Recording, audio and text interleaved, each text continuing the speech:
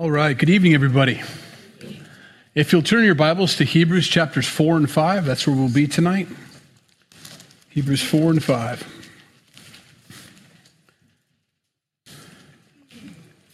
We'll pray and we'll get started. Lord, we thank you for your word tonight, the time that we get in it to receive it with faith, mixing it with faith, as that'll be the focus of tonight. Lord, we've taken the time to do this, to worship you, to do anything to focus on you at the exclusion of all else in this world that we could be doing tonight. There's a lot of other things that could have drawn our attention away, but we set this time aside to hear from you. And so I pray that you'd help us to have ears to hear, that our attention and our minds would be focused and sharp, and that you would speak to our hearts as Aaron prayed and as we always pray, that it would be mixed with faith, with belief, with understanding, with a way to apply it, God, into our lives. And we ask this in Jesus' name. Amen. As the writer of Hebrews is continuing his effort to slowly but surely take the nation of Israel, or any Hebrew for that matter, a believing Hebrew especially, someone who trusted in Jesus and has put their faith in him, to maintain that present course with Christ, and to not feel that draw to go back to the law, go back to what they grew up with, but to understand that the relationship with Jesus is simply an evolution or the next step in their walk. There is no second or first covenant to go back to. This is a continuation. It's the new covenant. The old is gone. The new has begun, and there is no mixing of the two, and there is no going back to the first. And that's the tendency, and that's what they're struggling with. Now, we're not Hebrews, we're not Jewish people, but boy, this helps us understand our faith immensely, I think. Especially when he talks about the Word of God being mixed with faith with some, and not being mixed with faith by other people. And that's something that's on us. It's our responsibility to hear the Word of God and to mix it with believing on our part. It would take care of a lot of problems. So in chapter 4, verse 1, therefore, now what's it therefore? Because God brought us up to the Jordan River, to the promised land, and through unbelief, through God's word not being mixed with faith, we rebelled and ended up walking around in the wilderness for 40 years. Therefore, since a promise remains of entering his rest, let us fear lest any of you seem to have come short of it. For indeed the gospel was preached to us as well as to them, but the word which they heard did not profit them, not being mixed with faith in those who heard it. For we who have believed do enter that rest, and he has said, so I swore in my wrath, they shall not enter my rest, although the works were finished from the foundation of the world. For he has spoken in a certain place of the seventh day, the Sabbath day, in this way. And God rested on the seventh day from all his works. And again, in this place they shall not enter my rest. Since therefore it remains that some must enter it, and those to whom it was first preached did not enter because of disobedience, again he designates a certain day, saying to David, or in David, today, after such a long time as it has been said, today, if you will hear his voice, do not harden your hearts. For if Joshua had given them rest by taking them over, to the promised land, if that had been it, if that was the rest, then he would not afterward have spoken of another day. Therefore, there remains, therefore, a rest for the people of God. For he who has entered his rest has himself also ceased from his works, as God did from his. That's a big chunk that we took. It's the mixing of faith. He compares the nation of Israel and their belief in Jesus Christ, or their accepting of their Messiah, very similar to coming up to the Jordan River and either accepting God's word that he's going to take them through it, that he's going to make this a wonderful journey, that he's going to give them a promised land on the other side through faith, through just believing, by stepping into the water and crossing over on dry ground or not. And he makes that comparison to to our walk with Jesus. And he's concerned with and brings up that lots of people heard the exact same words, but some mixed it with faith and some didn't, and therefore it benefited some and it didn't benefit others. It was not on God's part that failed the individual. It was the individual's lack of faith or believing. So I'm going to take some time on that.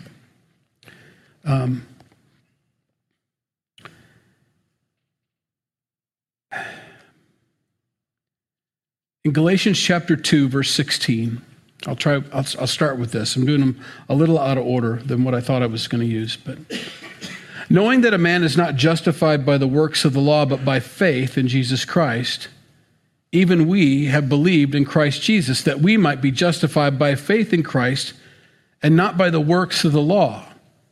For by the works of the law, no flesh shall be justified. Now, this is a series of cross-references I'm going to bring up because I want to drive home the point, because that is one of the arguments in Christianity is faith or believing a work on our part for salvation. Well, the Bible's very clear on that. It isn't a theory. It isn't opposing views. The Bible's very clear that faith is not a work. In fact, several times in Scripture, he separates the two. This is work, and you can't do it. You can't get to heaven by works. You have to do it by faith. And so he's excluded faith from works several times. So it isn't a work. It's as hard as falling down, you know. I don't have to do much effort to fall down. I just have to tip over and let gravity do the rest. There I go, you know. We were working on the roof up there, and a couple times you could feel yourself begin to slide, and I didn't have any effort at all in that. It was going to go. Here we go, you know, kind of thing. Well, that's it. It's simply believing God at his word. Several cross-references, I promise, so let me read them to you quickly, okay? Romans 3:27, where is boasting then? It is excluded. By what law? Of works? No, but by the law of faith. It's different. Romans 4:5, but to him who does not work, but believes, two different things, on him who justifies the ungodly, his faith is accounted for righteousness. Romans 9:32. Why? Because they did not seek it by faith, but as it were, by the works of the law. Two different things. For they stumbled at that stumbling stone. Believing in Christ, the Hebrews needed to understand, is the entering in of that rest. The eighth day of creation was very similar to the seventh day. I don't know if I need to make a point of that or not, but it's identical. Nothing else happened the next day. 6 days God created everything, and on the seventh day he rested. It's not like he got back to work on the eighth day. It just never started up again. He was complete. It was done. Okay? So that seventh day is very important from the very beginning of time, and that's what all the Old Testament is, and I think we'll demonstrate that tonight, is pointing to a time when there's a rest. The seventh day that God took off from work and quit and stopped working, and it was a complete done process, the seventh day, the Sabbath, is pointing to Jesus Christ. The rest that he talks about throughout the Old Testament, boy, we've got to get away from the world in Egypt, and we've got to get into the Promised Land. Well, there was no rest in the Promised Land. You all know that. There was battle after battle after battle. It was a lot of effort and a lot of sweat and things going on there. God did all the work, of course, had all the victory, but there was still a lot more to do. And that's what the writer here is getting at. If that was the rest, if Joshua brought them into the land of rest, which was the conventional wisdom of the day, we've attained rest. He says, then why did David talk about it so many years after that took place? If there didn't remain something bigger, that he's talking about something more. This is it, he's trying to tell them. He's slowly but surely taking them to the fact that Jesus is the rest. Jesus is the Sabbath. Jesus is the Promised Land. Jesus is the fulfillment of the Old Testament. He's the fulfillment of the law. Everything in the Old Testament and the law was pointing to him, and he's fulfilled that, and you have him now. There's nothing you could add to that. It doesn't make any sense to go back to that, you know. And so he's trying to help them with that. Mixing God's word with faith doesn't just stop with the gospel, though. A couple times as I was studying, it came up about people getting stuck, in their walk with the Lord. They hit a plateau, or they become stale, or almost, in some cases, backsliding. They feel like they're backsliding, Well, somewhere along the line, they've stopped mixing God's word with faith, belief, and they've stopped changing. They've stopped being conformed into the image of Christ. There's that stall, And I run into that a lot, and I'll use it as an example when it comes to counseling people when they want counsel. And I'll say this as delicately as, because I'm so good at delicate things. But every Sunday and Wednesday we get a counseling session. That's what this is right here. You're in counseling right now. This is counseling. The counselor, the Holy Spirit, is using his sword, the Word of God, to counsel us. And what happens when someone requests counseling, which is fine, there's times for that. What they want is a boutique counseling session. Catered, trimmed, and focused. Okay. But if I come in every Sunday and Wednesday to a Bible study where the Word of God's going to be taught, regardless of what the commentator is, it doesn't make any difference who it is. Doesn't matter what conference you go to, who's the speaker. If they read the Word of God, you've got enough to get something. Even if they're off base, you can hold on to God's Word and the Holy Spirit can counsel you if you'll mix it with faith. And faith is believing it, not just agreeing with it, not just nodding heads, but immediately receiving it into your life and applying it.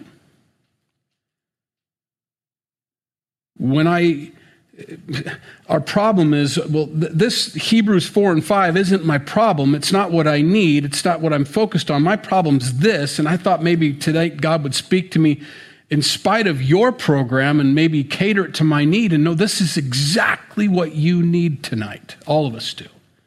The Holy Spirit is very good at coordinating his word with life events.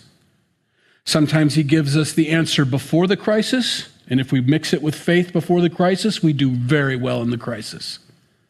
Sometimes he gives it to us right in the middle of the crisis, and if we receive it by faith and aren't blinded by emotions, we can actually do really well and come out of that crisis well. And even if it's post-crisis, even if it's after the events happen, God can come in with the soothing balm of his word, and if we receive it into our hearts and not reject it and say, well, where were you 2 weeks ago? But receive it, we can be touched and healed in some cases if we mix it with faith. When it comes to God's word, it's alive and sharper than any two-edged sword. We're going to read that here in a minute. Your marriage, I'm just going to pick on one counseling subject. Your marriage can be absolutely thriving if you'll receive God's word and believe it and mix it with faith. I'll give you an example. If I come up to you, Jerry, and tell you, you need to love your wife like Christ loves the church, and it doesn't matter what kind of battle axe you're married to, your job is to love her like Christ loves the church, because believe me, the church can be a battle axe against Jesus sometimes. We're a naughty bunch, So no matter what she does, love her like Christ loves the church. Wash her feet, care for her, gently wash her with the word of God. Pray for her. Be gracious and merciful to her, okay? You, submit to your husband as you would submit to Christ. If they would both, no, they're not in crisis, thank goodness. Or maybe they were and that was a divine thing, I don't know. If they would both hear that and receive it and mix it with faith, believing that that is the only solution for their marriage, then they will do great. God will do amazing works as Shelley works on what she's supposed to do and Jerry works on what he's supposed to do. And regardless of whether either of them are doing the right thing, if they do their part, there's hope. Now, they both have to do it for it to really thrive. But that's not what they're worried about. They have to do it. Now, here's the other thing. I'll give that same advice maybe to a couple, and they'll look at me like I'm absolutely from the Stone Age. And temporarily, they'll have a common enemy, me, or his word. And they will align themselves beyond all their other problems that they've had and say, well, at least we know that was ridiculous. And they'll walk for a little bit together, a little bit longer. But because the word of God wasn't mixed with faith, that alliance won't last long. And pretty soon they're back at it. And they can't figure out why things aren't working in their marriage, because there's only one solution for a healthy marriage. There's only one solution for raising godly kids. There's only one solution for walking this walk correctly, and that's God's word. And once you reject that, you have no other options. So when people hear the word of God and they reject it or they mix it with faith, it's a glaring contrast in their walk. You don't get to take from God's word some of it and mix it with faith and reject others. You cannot parse this out into what's, again, the word boutique keeps coming to mind, a custom tailored faith for me. It's all or nothing. Everything that pertains to life and godliness is found in the knowledge of Jesus Christ, and the volume of the book speaks of him.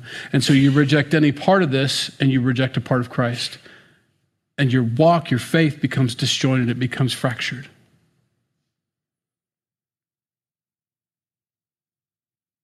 It's a hard thing. As this writer tries to convince these Hebrews, would you please, when you read this and when you study this, mix it with faith, because it's not going to do you any good unless you mix it with faith. You have to. Verse 11, let us therefore be diligent to enter that rest, lest anyone fall according to the same example of disobedience. For the word of God is living and powerful and sharper than any two-edged sword, piercing even to the division of soul and spirit and of joints and marrow, and is a discerner of the thoughts and intents of the heart. And there is no creature hidden from his sight, but all things are naked and open to the eyes of him to whom we must give an account. The second portion here, he says, you have to let God's word do what it does. You have to let it search you. You have to let it discover. You have to let it expose. I had a itchy eye thing. I thought maybe it was some sort of poison ivy was in my eyeball or something like that. And I just kept rubbing it. Jenny says it's getting more swollen and all that. It'll go away. It'll be fine. She goes, let me put some drops in it. I don't do well with drops. I can't hold my eye open to save my life. It just doesn't happen. I can see it coming. It's not my fault. I'm not afraid of the drop. I've just had really good reflexes, I guess, because you ain't getting anything in there, And I could open my eyes up underwater in a pool. It doesn't bother me. The chlorine hurts for a while, but after a while you can see and it's fine. Probably why I wear glasses, but no matter what you do, I can't get it in there. And so there's this tendency for me to know it's good for me, but I have a tendency to reject it because I just can't get past that reflex, God's word is sharp. It is. It's supposed to be. It's not a hammer. It's a sword. And it's not a Nerf football either. It's not soft and squishy. It's sharp. It's meant to do a job. It's meant to come in and get with surgical precision right to what hurts, to deal with it, to remove the cancer, to remove the whatever it is that's causing the pain or the problem. It's the holding still part on our part that's hard. And he says there, be diligent to enter that rest. Let God's word work in your life. Let it be uncomfortable. And accept that uncomfortable feeling as you feel like maybe you're being singled out or the spotlight's shining awfully bright on me. If it does, it does. It's doing what it's supposed to do. In Isaiah 55:11, so shall my word be that goes forth from my mouth. It shall not return to me void, but it shall accomplish what I please, and it shall prosper in the thing for which I sent it. It'll prosper. I'm not talking about money or wallets. I'm talking about, but maybe that's your problem. Maybe that's where you can't, God says, no, I want you to cut back on this and I want you to invest in this. And all of a sudden it does prosper you, but it could be health. It could be relationships. It could be just your spiritual well-being. Let it do what it's supposed to do. Because God says, I am good at this. I am very good at what I do. I am the great physician. I am the counselor. I can do these things if you'll let me do these things. I can fix your marriage if you listen to me and do exactly what I tell you to do. I can't fix your marriage if you don't listen to me and you don't do what I tell you to do. I can't heal you because this is what I use to heal me. You're looking for option 2. You're looking for door number 2 or plan B or plan C. Give me all my options. God says, I've only got one. It's my word, and you need to do it. That's how you operate. That's how it works. That's what I made it for. Marriage was my idea, my design, my plan. It only works one way. You cannot make it work any other way than the way I tell you how it works. That's how it has to be. And I will prosper it. It's a beautiful thing when we surrender these things. It's a good song we sang tonight. Surrender all. I surrender all. Easily said. Mix that with faith. Mix that song with faith and actually do it. I want him to cut between the soul and the spirit. We don't spend a lot of time on that. We understand joint and marrow and kind of understand that's a surgical thing, but between the soul and the spirit is between emotionalism and the things of the spirit. There's soulish worship and there's spiritual worship. There's 2 different kinds. Soulish is, I got so moved by the music tonight, it brought me to tears, but might not have been spiritual worship for you. It just was a real snappy tune that you liked, and that's my favorite, and I could sing loud with it. And that's emotionalism. And the others is spiritual. There are times when I'm emotionally attached to Jenny, and there's times when I'm spiritually attached to Jenny. It's very important. You can tell the difference between the two, It's very important to have that with our Lord. It's very important to have that relationship with God's word. It isn't a book of sayings and proverbs necessarily, or Confucianisms, I don't even know what they call those, but you can't just piece it apart and take it apart. It's a whole document written by one author, meant for us to do well, describing one person, Jesus Christ, and what he's done for us. You're not hiding anything from me. He says, I can see all these things through his word. Verse 14, seeing then that we have a great high priest who has passed through the heavens, Jesus, the Son of God, let us hold fast our confession. For we do not have a high priest who cannot sympathize with our weaknesses, but was in all points tempted as we are, yet without sin. Let us therefore come boldly to that throne of grace, that we may obtain mercy and find grace to help in time of need. Lots of different priests, and we'll talk about that in chapter 5 more than anything, but I want to hit on it a little bit. I can identify with you as a broken man, right? I struggle with the same things everybody in this room struggles with. I just get up to teach. That's just what God's called me to do. It doesn't mean that my life is any more organized or arranged. I need to be ahead. I need to be winning. I need to have victory in my life. What's the point? If I'm up here saying, I don't know how to do it either, but I hope it works for you, I need to be an example. But what he's talking about is different. He's talking about a high priest, Jesus Christ, who never sinned, who was in all points tempted, but without sin.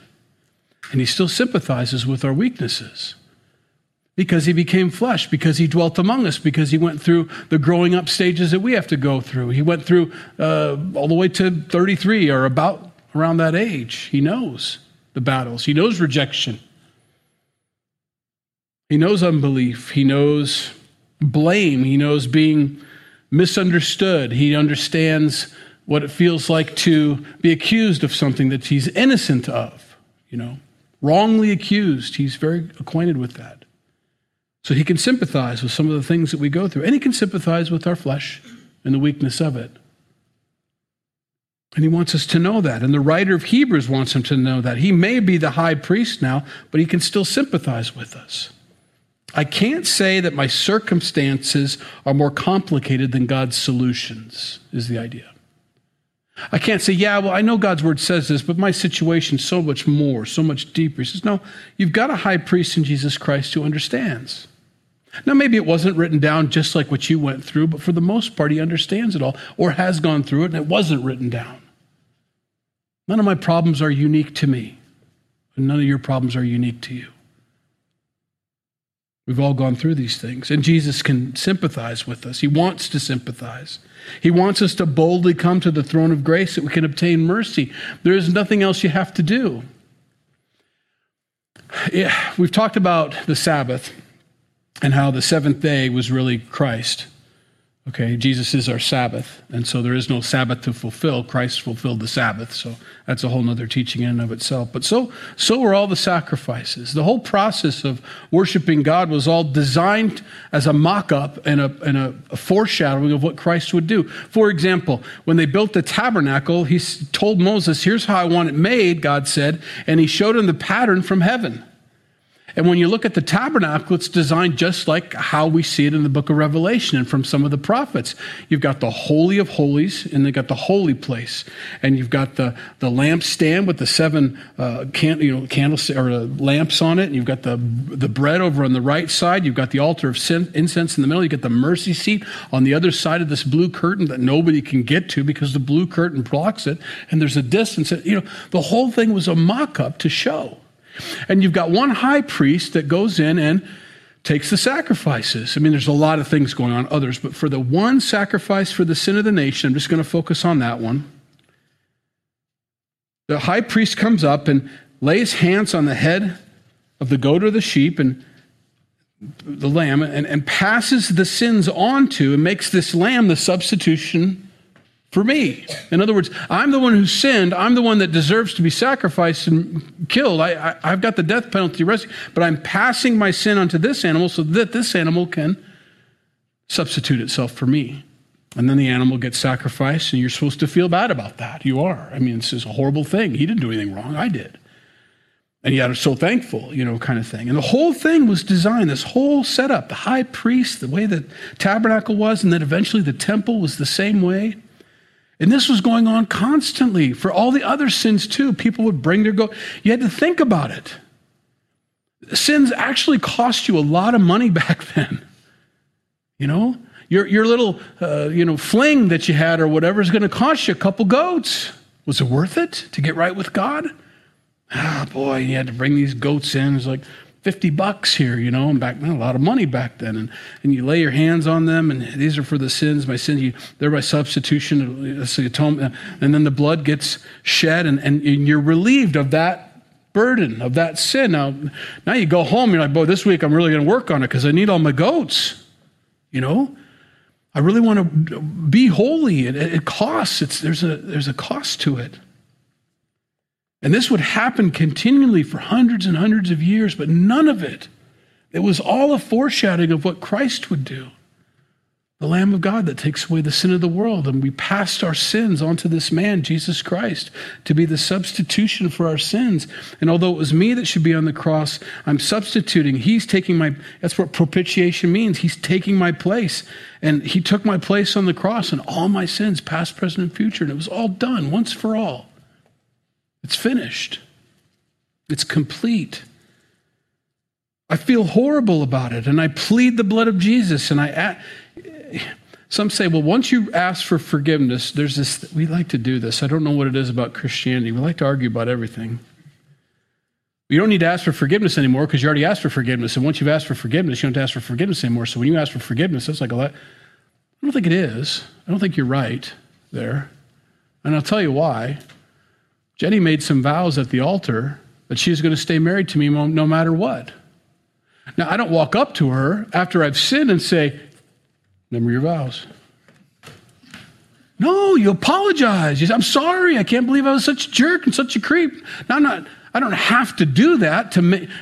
Now her vows are, no, she's going to keep her vows whether I do that or not. The cross works whether I confess it or not, because what if we forget? But you still, because you have a relationship with Jesus Christ, because I have a relationship with my wife, you still apologize. You still feel bad. You still want to talk to him about it and say, I'm sorry, And so I think it's okay to confess and to ask, would you forgive me, Jesus, for doing that again? I don't know why I keep falling into that. I'm sorry, And he doesn't scold me. Don't do that again. Don't quit asking me for forgiveness. No, we're talking, I think that's important. To have that. He sympathizes with us. He loves us. Verse 1 of chapter 5, for every high priest taken from among men is appointed for men in the things pertaining to God, that he may offer both gifts and sacrifices for sins. He can have compassion on those who are ignorant and going astray, since he himself is also subject to weakness. Because of this, he is required, as for the people, so also for himself, to offer sacrifices for sins, and no man takes this honor to himself, but he who is called by God, just as Aaron was. He's trying to show how much better this high priest Jesus is compared to the Aaronic priesthood or the Levitical priesthood is. So he's making the direct comparison here.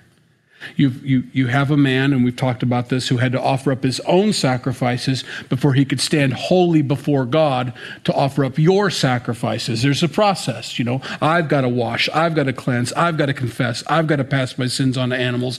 Now that that's all done, I'm all clean up and ready to go. Now you can bring me your problems, and I'll do that for you as well, because that's what I do. With Christ, he doesn't have to do that. There were no sacrifices that needed to be made for Jesus. He doesn't have to get right before God. He is right before God. He's righteous. He's holy. And so he's trying to explain to them, this is such a better high priest. All the man high priests that came before Christ were just pointing us to the high priest who would never need to offer sacrifices for himself. Okay? And we have him. He's so much better. I think you could probably write that after every one of these chapters. Jesus is so much better than chapter 1. He's so much better than chapter 2. He's so much better than those old priests that you seem to want to go back to with your little lambs. Come on, I just feel better when I kill animals. He's like, it doesn't make sense anymore. You've got a great high priest who was the lamb, who is the high priest, who is the temple, who is the Sabbath, who is the fulfillment of everything in the Old Testament. You're complete in him. There's nothing to go back to, you see. It's all finished. Verse 5. So also Christ did not glorify himself to become high priest, but it was he who said to him, "You are my son, today I have begotten you." As he also says in another place, "You are a priest forever, according to the order of Melchizedek." When the days of his flesh, when he had offered up prayers and supplications with vehement cries and tears to him who was able to save him from death, and was heard because of his godly fear, though he was a son, yet he learned obedience by the things which he suffered. And having been perfected, he became the author of eternal salvation to all who obey him, called by God as high priest according to the order of Melchizedek, of whom we have much to say and hard to explain, since you've become dull of hearing. He says, I'd love to get into Melchizedek, but I don't think you can handle that right now. You just have to understand Jesus is of that order. He's not of the Aaronic priesthood. He's not of the Levitical priesthood. He's of a much better order, the order of Melchizedek. You see, well, the story of Melchizedek we'll get into. It's in Genesis 14, verses 18 through 20. Abram, at the time, had just rescued Lot, defeated a bunch of kings, and miraculously did a wonderful work. And at the end of the battle, some kings come before him, different kings, and they're all getting excited and thanking him, and, oh, thank you for saving these people. All of a sudden, in verse 18, then Melchizedek, king of Salem, brought out bread and wine. He was the priest of God Most High.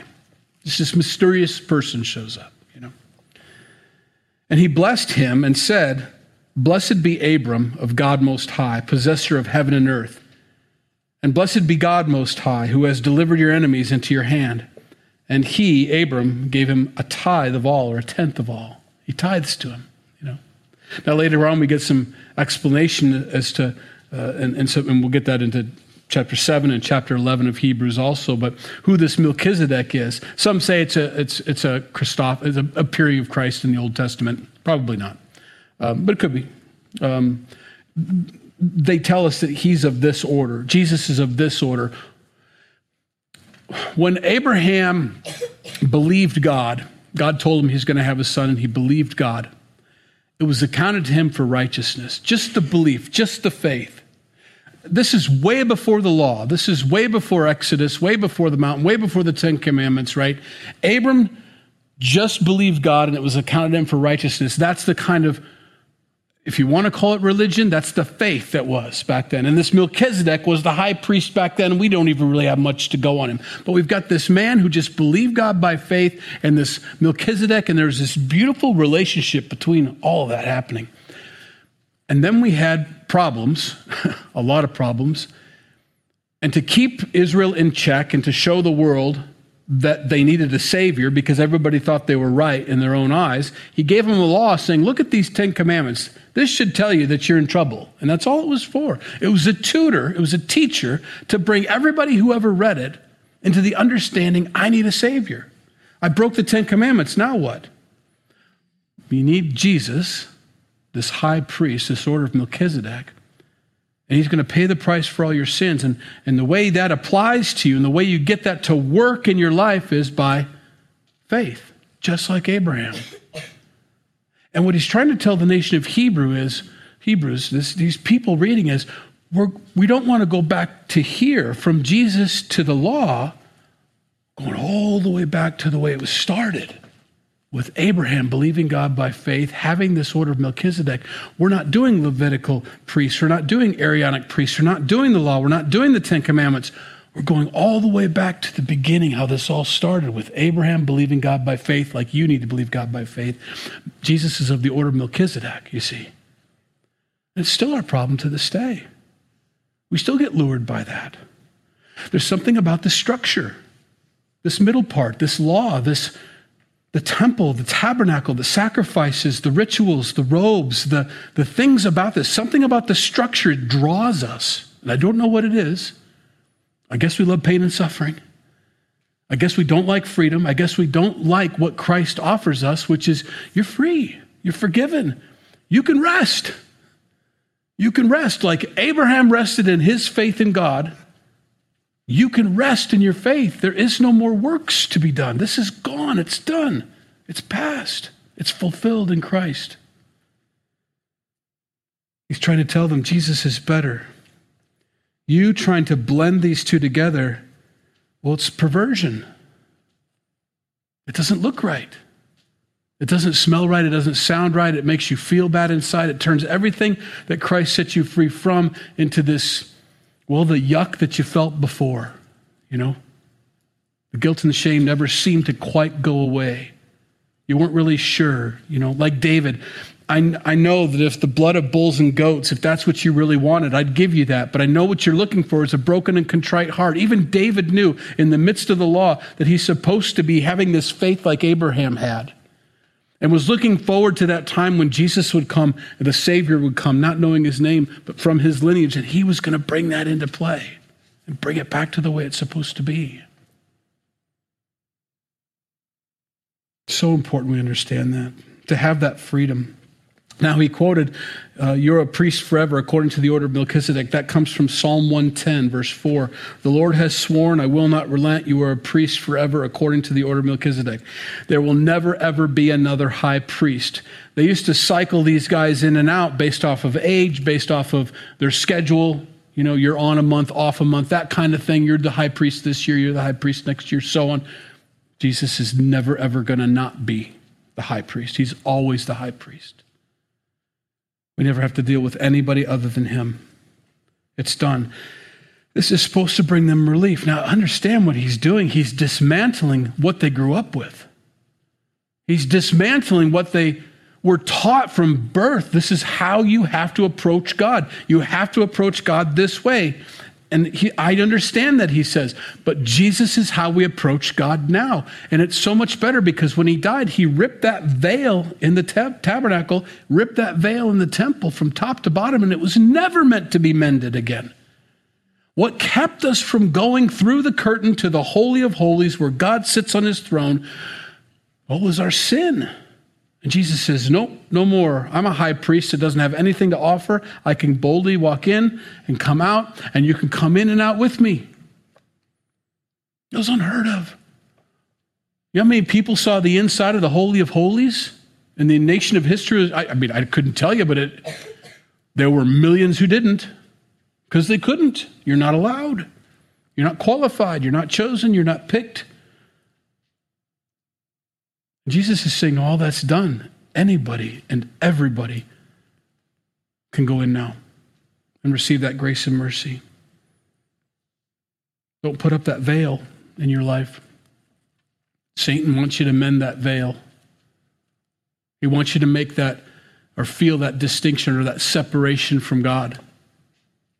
He wants you to feel like you can't approach, you can't come near, you have to get right first. You have to do some mourning and some self-beatings over here for a while before you can come in here. At least make an effort to look poor and meager before you walk into my presence, is what Satan's whispering in everybody's ear. And Jesus says, no.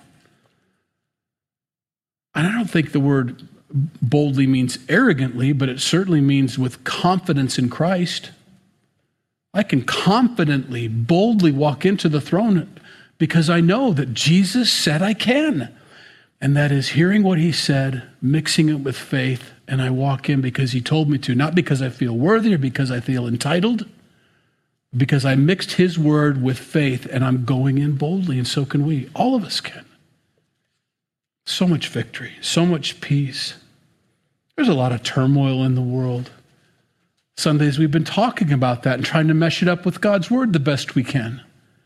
But it isn't meant to get us stirred up and anxious and have the hair on the back of our neck stand up constantly. Oh boy, what's happened next? I don't know.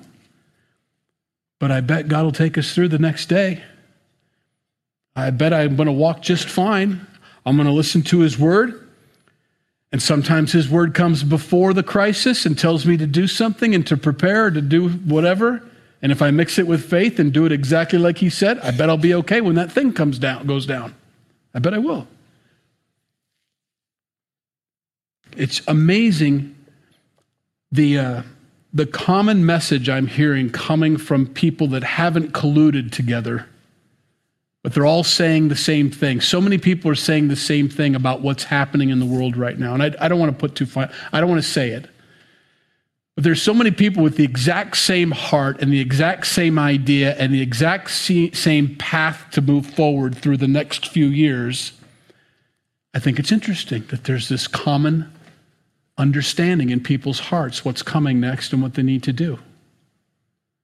And a lot of people dismiss it. Maybe you're one of those people that just tries to dismiss it. That's just me being fearful. That's just me being paranoid.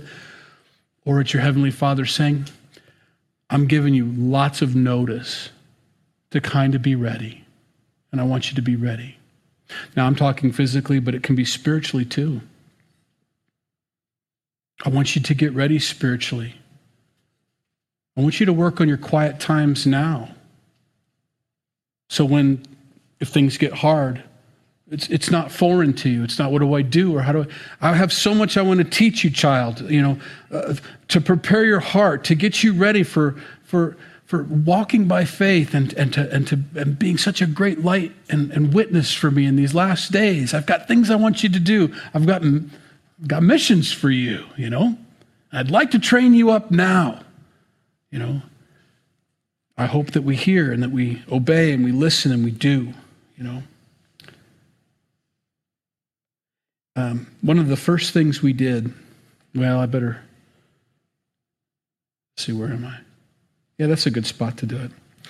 One of the first things we did when we started this church here, when we began to do the Bible study, we went to the theater and we put up, how they have ads in the theater, and we had this scrolling scripture that would scroll. It was a little creepy, I guess, now that I look back on it. Because the company had to read the script, and he read it like it was like you're walking into a doomsday movie kind of thing. So it was so I'll read it like it sounded in the theater, and I'll read it how I thought it was going to sound. In him you were also circumcised, with the circumcision made without hands, by putting off the body of the sins of the flesh and the circumcision of Christ, buried with him in baptism. And it keeps on going like that. And people are going, I just wanted to see Snoopy or whatever it is. It was a little weird. Here's what I meant. How it was supposed to read. Let no one cheat you of your reward, taking delight in false humility and worship of angels, intruding into those things which he has not yet seen, vainly puffed up by his fleshly mind, and not holding fast to the head, from whom the whole body, nourished and knit together by joints and ligaments, grows with the increase that is from God. Therefore, if you died with Christ from the basic principles of the world, why, as though living in the world, do you subject yourselves to regulations? Do not touch, do not taste, do not handle, which all concern things which perish with the using, according to the commandments and doctrines of men. These things indeed have an appearance of wisdom and self-imposed religion and false humility and neglect of the body, but of no value against the indulgence of the flesh. The whole section of Scripture talks about how those were a shadow of things to come. The festivals, the new moons, the Sabbaths, the dietary restrictions, all the things that we had going on, in the Old Testament, in that law period of time, was all meant to foreshadow Christ. But now Christ has come, the one who casts the shadow. And don't go back to those things. That's why I think Paul wrote Hebrews, is because I'm reading from his letter to the Colossians. It's almost exactly what he's saying here. There is a tendency for us to go back to just rules and regs and do's and don'ts. And that's fine. I mean, I don't want you to sin against God, but he's saying that's not your holiness. That's not your righteousness. The righteousness that you have is in Christ. If there's things that are pleasing to God, we should do those things. If there's things that are offensive to God, we shouldn't do those things. But we shouldn't do those things out of love. And we should do those things out of love because you love him, not because you're afraid you're going to lose your salvation or whatever. That's not what we're supposed to do. It's all been fulfilled. All of it. Now, this gets a little hard here, and I'll try not to end on a hard note. I don't want to do that. That's no fun. For though by this time, the writer here says, you ought to be teachers, you need someone to teach you again the first principles and the oracles of God. And you have come to need milk and not solid food. For everyone who partakes only of milk is unskilled in the word of righteousness, for he is a babe. But solid food belongs to those who are of full age, that is, those who by reason of use or exercise have their senses exercised to discern both good and evil. He's calling them out on their kind of stuck, which is what I was getting at the beginning of this. You seem stuck, he says. You seem like you've stopped maturing. You're still on the bottle, And by now you ought to be preparing the meals, not waiting for someone to heat up the milk, put it in a bottle, and stick it in your mouth. You ought to be able to prepare it and serve it at this point. But you're not, he says. And that was concerning to him. There was an expectation on his part, and I believe on God's part, that there is some maturity, some growth that needs to be taking place in all of our lives. So I'm going to try not to end harshly on this. I'll read the scripture, 1 Corinthians 3:2, or verses 1 and 2, excuse me. And I, brethren, could not speak to you as spiritual people, but as to carnal, as to babes in Christ. I fed you with milk and not with solid food, for until now you were not able to receive it, and even now you are still not able, he says. You still can't eat it. You still can't chew. And you ought to be able to by now. 2 Peter 1:3, as his divine power has given us to all things that pertain to life and godliness, and through the knowledge of him who called us by glory and virtue, Jesus. So, as I was struggling with how not to end on a, come on, guys, get a fork and knife, kind of thing, I was listening to a podcast today, and I listened to a few of them, and I won't tell you which one it was, but he was talking about a guy who froze in fear in combat. And I think that's what happens to us. So I'm going to give us all the benefit of the doubt in why we're stalled or why we're stuck if we are. He's used to kicking down a door and clearing a room and having the guys coming behind him. And there's a way you do that. There's a way you go through. And he says, I've done it 1,000 times. And he says, this is the first time I was ever frozen. Because, and here's where it helps us, I kicked the door down, 2 bullets hit the wall beside me. I stopped that guy, killed him, but I couldn't figure out how to clear the room. It was a big, huge open room in one of the palaces over there. And there was a balcony all the way around, and every door was open, so every door, shots had been fired, so everything's a danger. There's a glass wall, dark on the outside, lights on the inside. I can't see out, but anybody outside can see me. He says, I just froze. I could not figure out the problem. I didn't know how to take the first bite. I think that's where we get into our problems when we get stuck in our walk with Jesus. Whatever it is that you're up against, whatever the difficulty is, whatever the problem is, some people just can't figure out, I don't even know where to take the first bite. And it paralyzes us. It frees us. It's too big of a problem. The only solution I can come up with is to back out, and that's not an option. I've got to go forward, but I don't know how. And I don't know that I have a perfect answer for you, but I do at least take a bite. You'll either take the wrong bite and learn that's not how to eat the apple. I need to try it a different way. Or you'll hit it, and you'll start the process, Some of you have big problems. Some of us have huge things going on in our lives, and we're not sure exactly how to conquer these things. It's paralyzing to us. I want to grow. I want to get past this, but I don't know what to do. And I'm just encouraging you, take that step. And that's what happened. He says, one of the guys came from behind me, a guy from Delta Force, tapped me on the shoulder. He says, go right, go right, go right. And he told the guy, he wasn't Delta Force, he was a Ranger. He goes, wait. He told, you don't tell those guys to wait. He says, wait. He goes, I can't believe I told him to wait. But he did. He waited. He says, I don't know if I was frozen for 2 seconds or 15 seconds, but I knew eventually I took that next step. And then I just flowed like water all the way through. It just worked perfectly. I just want to encourage you in that. To just go, to get in there, to get into the problem, to go right into it and take that first bite and get unstuck from whatever you're stuck from, And it may be the wrong bite, but you'll know how to take the next bite after that, then, is the idea. But it's going to get eaten. The apple's going to get eaten if you keep working at it, and keep moving through that problem. Take that first bite. And I wanted to leave on a positive note. Hopefully that was. Paul says, you need to start chewing. You're expected to chew. You're expected to prepare, to be able to read the Word of God and to disseminate it yourself and to be able to give it out to other people. We want to get to that place. I think most of us are. Let's pray. Lord, we love you. We thank you for your Word.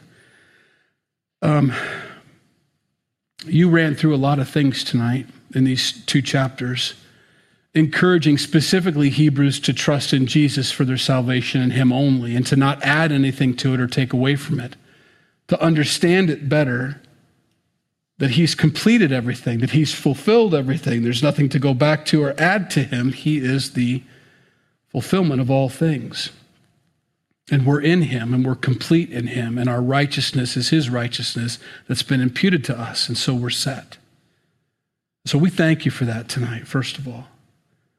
Now, God, we know that your heart is for us to be conformed into your image, and that comes by reading your word, believing it by faith, and applying it to our lives, and then begin to work through these things and to become more like Jesus each and every day. And so, God, help us with that as you call us to believe you, and how easy it is. You're always for us, God. So we lift up our problems to you collectively. I know we have individual problems. We lift those up to you quietly in our own hearts to you, God, things that we're afraid to take bites of, things we're afraid to tackle, but we want to because we know you want to. And it's glaring, obviously, in our walk with you, and it needs to be dealt with. And so, God, we lift it up to you and pray that you'd help us to take that next step, God. Show us in your word where we need to go. Show us what we need to do next. And we pray that you'd fulfill and complete the work that you've begun in us, as you promised. In Jesus' name we pray. Amen. If you need prayer before you go, please come up. Be glad to pray with you. Otherwise, have a good night.